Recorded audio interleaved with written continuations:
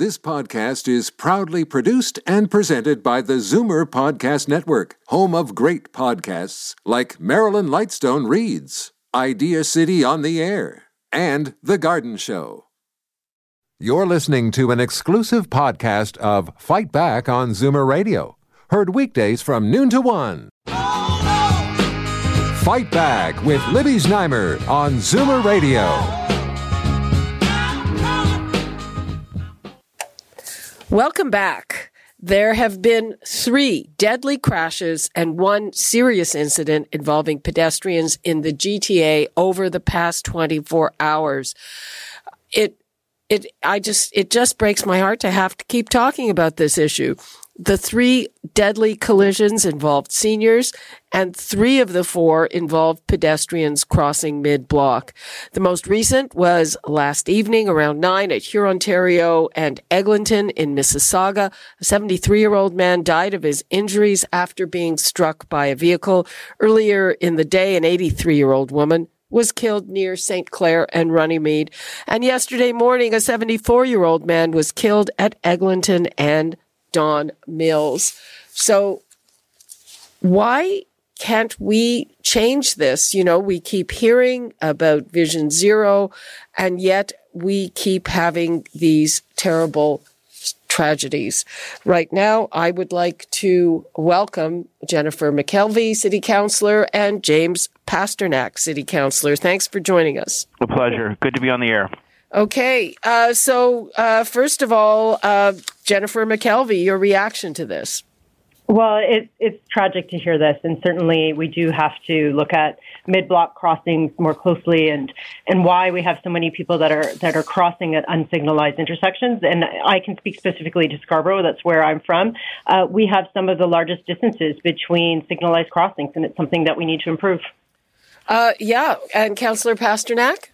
Yeah, I can't disagree with any of that. The Scarborough Safety Study clearly shows that the distance between signalized crossings is very long in Scarborough. It's also a problem in other areas of the city. Mid-block crossings are the leading cause of injury and death of pedestrians, and it's something that we're dealing with, but obviously not fast enough. We have to invest more money, we have to change more policies, and we need the province to come on side. Jennifer McKelvie, why, from your point of view, is this taking so long? So we know, I mean, it's understandable why somebody doesn't. I mean, they're really large distances that you have to walk to get to another intersection. So why is it taking so long to address this? Well, certainly in Scarborough this year, we are trying to be more proactive, and we have 10 mid-block crossings that are being added. But I think what we really need to look at overhauling is the way that we do the investigations to decide where a new signalized crossing is warranted.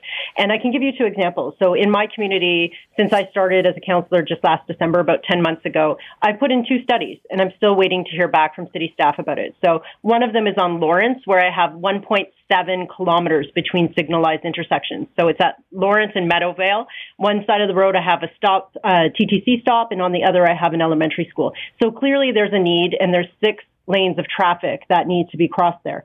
But when we put the study request in, they need to wait until it's back in the school year. They have to wait till September. They want to go out. They want to do the pedestrian counts. But what I'm really worried about is in many cases, they show that there's simply not enough pedestrians that are crossing and that the signalized intersection isn't warranted. And so I think we need to look at that warrant system more closely. The other is on Military Trail. I have 1.3 kilometers between signalized crossings. And again, this is in front of Highland Creek Public School. And again, I'm worried that the warrant system will come back and say that there's not enough pedestrians crossing there. So we need to look at this outdated system and how we can update it. Councillor Pasternak, so what does, tell us more about this warrant system and what are the criteria? What's taken into account before somebody says, yeah, we'll have a mid-block crossing here? Well, much of our decision-making is under the umbrella of the Highway Traffic Act. So our city staff do studies on traffic patterns and pedestrian patterns, and some of the thresholds to reach the warrants, in other words, the statistics we need to justify a signalized crossing or crosswalk, are very high and unattainable.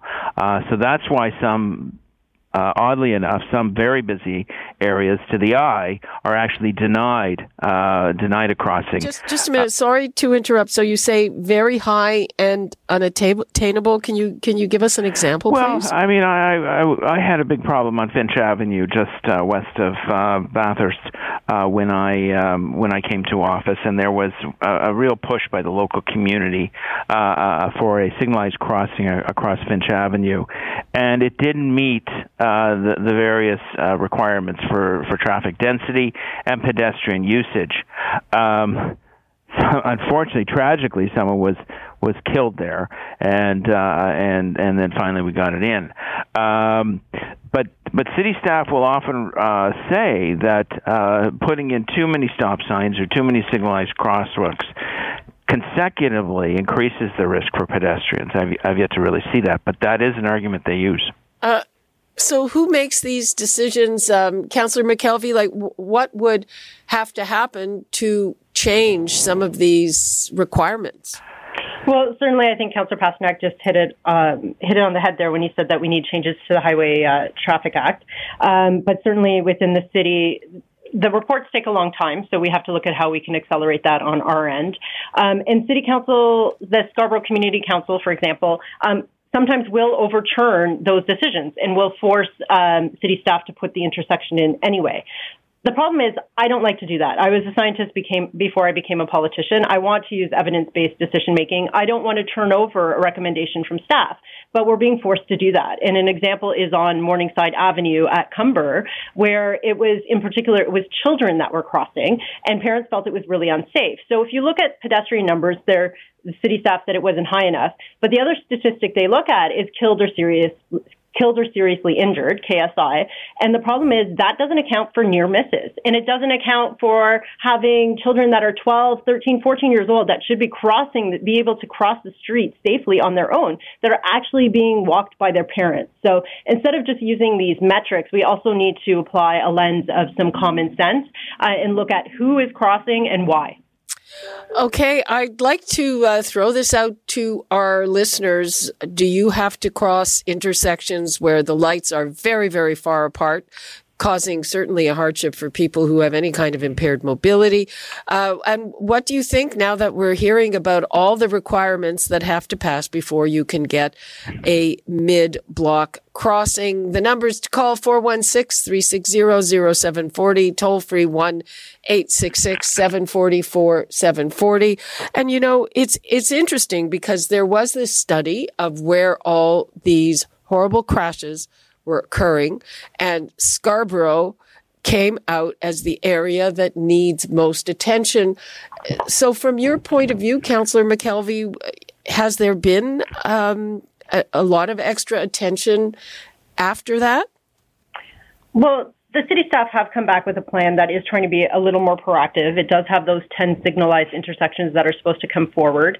It also has in there speed reductions across many arterial roads in Scarborough, and has reductions of 10 kilometers per hour. The problem is, of course, that doesn't include enforcement necessarily. So we need to look at how we actually enforce these speeds. Something that isn't going to change in Scarborough is that the roads are very wide. So in many cases, it's 6 lanes that you need to cross. So we need to also give people the time in order to do that as well. So there's multiple things that need to be changed. Certainly, I'd like to see that we're moving faster on this. I can tell you that Scarborough residents are starting to we're getting used to this, and we don't want to be, right? So my children are 12 and 15. I understand that when they leave my house, they're probably going to cross mid-block, whether I like it or not. And realistically, I try to show them the safest places to cross on Lawrence Avenue, recognizing that they're not necessarily going to take that extra 15 minutes to walk there. And I don't want to be doing that. I'd rather that they had signalized intersections that kept them safe. And I should add that even at signalized intersections and stop walks and other crossings, pedestrians should wait till there's a full stoppage of traffic before crossing. They should wait for all directional traffic to stop before crossing, because even with those protections, we still have injuries and fatalities. Okay, let's hear from a couple of those pedestrians. We've got Cynthia in Vaughan. Hello, Cynthia. Hi, how are you? Fine, how are you? Thank you. Very well. Thank you for asking. My comment would be that I'm a I guess, considered a young senior, but I am now currently using a walker as an aid. I can't get across the street fast enough with the crosswalks. At the lights, I can't even see how a senior would, because they would probably walk a tad slower than me with canes, with walkers, or even without, because they walk slower. I think people need to actually sit there and watch when people go across, because it's just not long enough to get across the street. Okay, Cynthia, I'm going to ask about that, because whenever we bring this up, we're told that so many intersections have the time has been lengthened and the pedestrians get a heads up. But I'll let the councillors answer that. And I see that they're also not in the same area that you are, but please listen for the answers. Well, if you'd like me to jump in, yes. One thing we do is we try and extend the cross time in areas with high concentrations of seniors. But I'm just quoting from the Scarborough road safety study: long wait signals result in frustrated pedestrians, encouraging risk-taking and crossing before the signal changes. So, you can give people more time to cross, but those who are anxious or are not willing to wait will take the risk of crossing in advance of a green light. So I'll just add that the city is trying to be proactive also. So right now in Scarborough, we have 25 locations, which in 2019 will have a longer head start for pedestrians. And certainly as councillors, we can also put in requests to study certain areas. And I have one area over on the north side of Nielsen where it's across from a senior's residence. And so the seniors have asked me to put in a study to increase their lead time for crossing that intersection. And that's something that I was happy to put forward, and I look forward to hearing back from the city about. And how long is that going to take all told? I wish I knew. I'm new. So we just put that in a couple months ago and we haven't heard back. But hopefully we'll hear from you. Months. Okay. It's because some of us don't understand why it's a couple of months and you haven't even heard back. Okay. Let's hear from Donna in Toronto. Hi, Donna. Oh, hi. The reason I called is because I live in Scarborough too, and I used to run across the road constantly when I was a bit younger, and now I realize I can't do it anymore. Like, I used to try and get across the street at Scarborough General Hospital between the lights all the time, like in between all the lights, and I just can't do it. So now I think, well, I'm going to have to walk to the lights, and then when I get there, sometimes they're too short. And then why can't they put a crosswalk in instead of lights, someplace where there's busy crossing? Why can't we have a crosswalk? Well, we're just hearing from the councillors that they're trying, but the process takes a long time. Donna, I'm really glad that you stopped doing that, and I hope that all the people listening may take an example from you and will stop crossing. I mean, I have to confess that sometimes I cross against the light too, but not 6 lanes of traffic. That's crazy. Yeah, but it's pretty risky, especially at Lawrence and McCowan, trying to get across to the hospital. Yep. The cars coming like crazy, and I thought, you know what? I can't do this anymore. I'm going to get hit. Okay. So I don't. That's good. Thanks. Thank you for that, Donna. I was about to make a bad comment about it happening near the hospital, but I think I will refrain from doing that. If I could just jump in about hospital, we've been trying to get the TTC stops moved in front of Humber River Hospital on Wilson Avenue, and we are having a challenge, a meeting set up next week, because we want the stops move closer to the front of the hospital and a crosswalk. Right now they're situated in such a way where the distance is very far and there's really not safe crossing. So we're working on that piece, and of course tonight we have once council is done, I race off to a Bathurst Manor road safety working group, and we're working in that community to make sure that there's no stone unturned about bringing in safety pedestrian and vehicle measures. We are talking about any progress and what's needed after another deadly day on our roads, with 3 people losing their lives yesterday. Scarborough still seems to be the flashpoint. We've got Jennifer McKelvie, who is the councillor for Ward 25, Scarborough-Rouge Park, and Councillor James Pasternak, who is the head of the Infrastructure Committee. And we've been learning a bit about the hoops that have to be gone through before you can modify any of these problem intersections. Councillor McKelvie, so is there anything you can do while you wait for the responses on these critical intersections?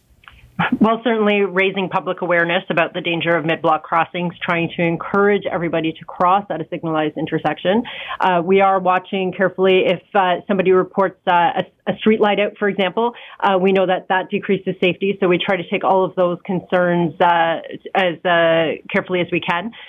The other issue, though, that we get a lot of calls about are speed and speed enforcement. And we share those with Toronto Police Services, but we can't direct them how to use their resources, nor should we, because they're managing the needs of the entire city, not just our local concerns. But we do drop off watch your speed signs for residents for their lawns. We also request the watch your speed sign, which is the digital sign that tells people how fast they're going. And we're also continuing to advocate that the province passes the regulations that will allow us to employ photo radar in the city. Well, exactly. And Councillor Pasternak, we've been hearing about that for a very long time. The legislature just reconvened. Do you have any kind of ETA on that?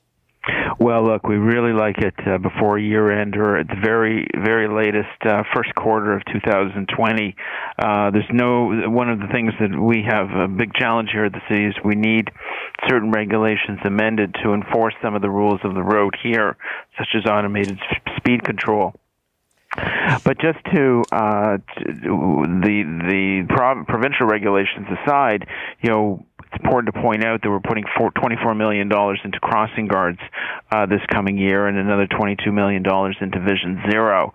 And that's on top of our regular base transportation budget. We're pouring the money into it. We've just got to roll it out faster. Okay, let's take a call from Joy in Markham. Hello, Joy. Oh, hi, Libby. Thanks for taking my call on your exciting and amazing show. Thank you so much. Before, a few times. Why I'm calling now, it was about 9:15 approximately last night. I was traveling on Midland and Finch, and the light was on red, of course, going north. And then it changed to green, and way after the light was changed, here comes an elderly gentleman rushing to catch a TTC bus. I could have hit him, a hit and miss. But because of my responsibility as a driver, I recognized that this was an elderly person trying to catch the bus. So my advice to drivers and also pedestrians is to be cautious. Drivers, slow down a little bit before the light turns to green. Just proceed slowly because, this is becoming an epidemic with so many residents and, pedestrians being killed unnecessarily.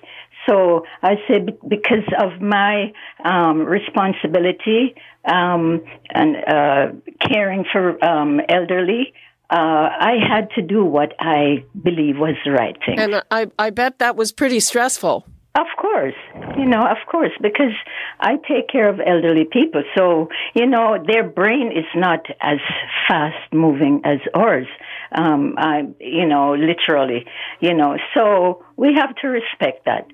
So anyways, I saved a life last night. Okay, well, I'm so glad to hear that, Joy. Thank you so much for your call. Thank you too, Libby. Okay, so we've heard from people who are sensible enough to have stopped crossing mid-block. We just heard from a driver who is extra careful.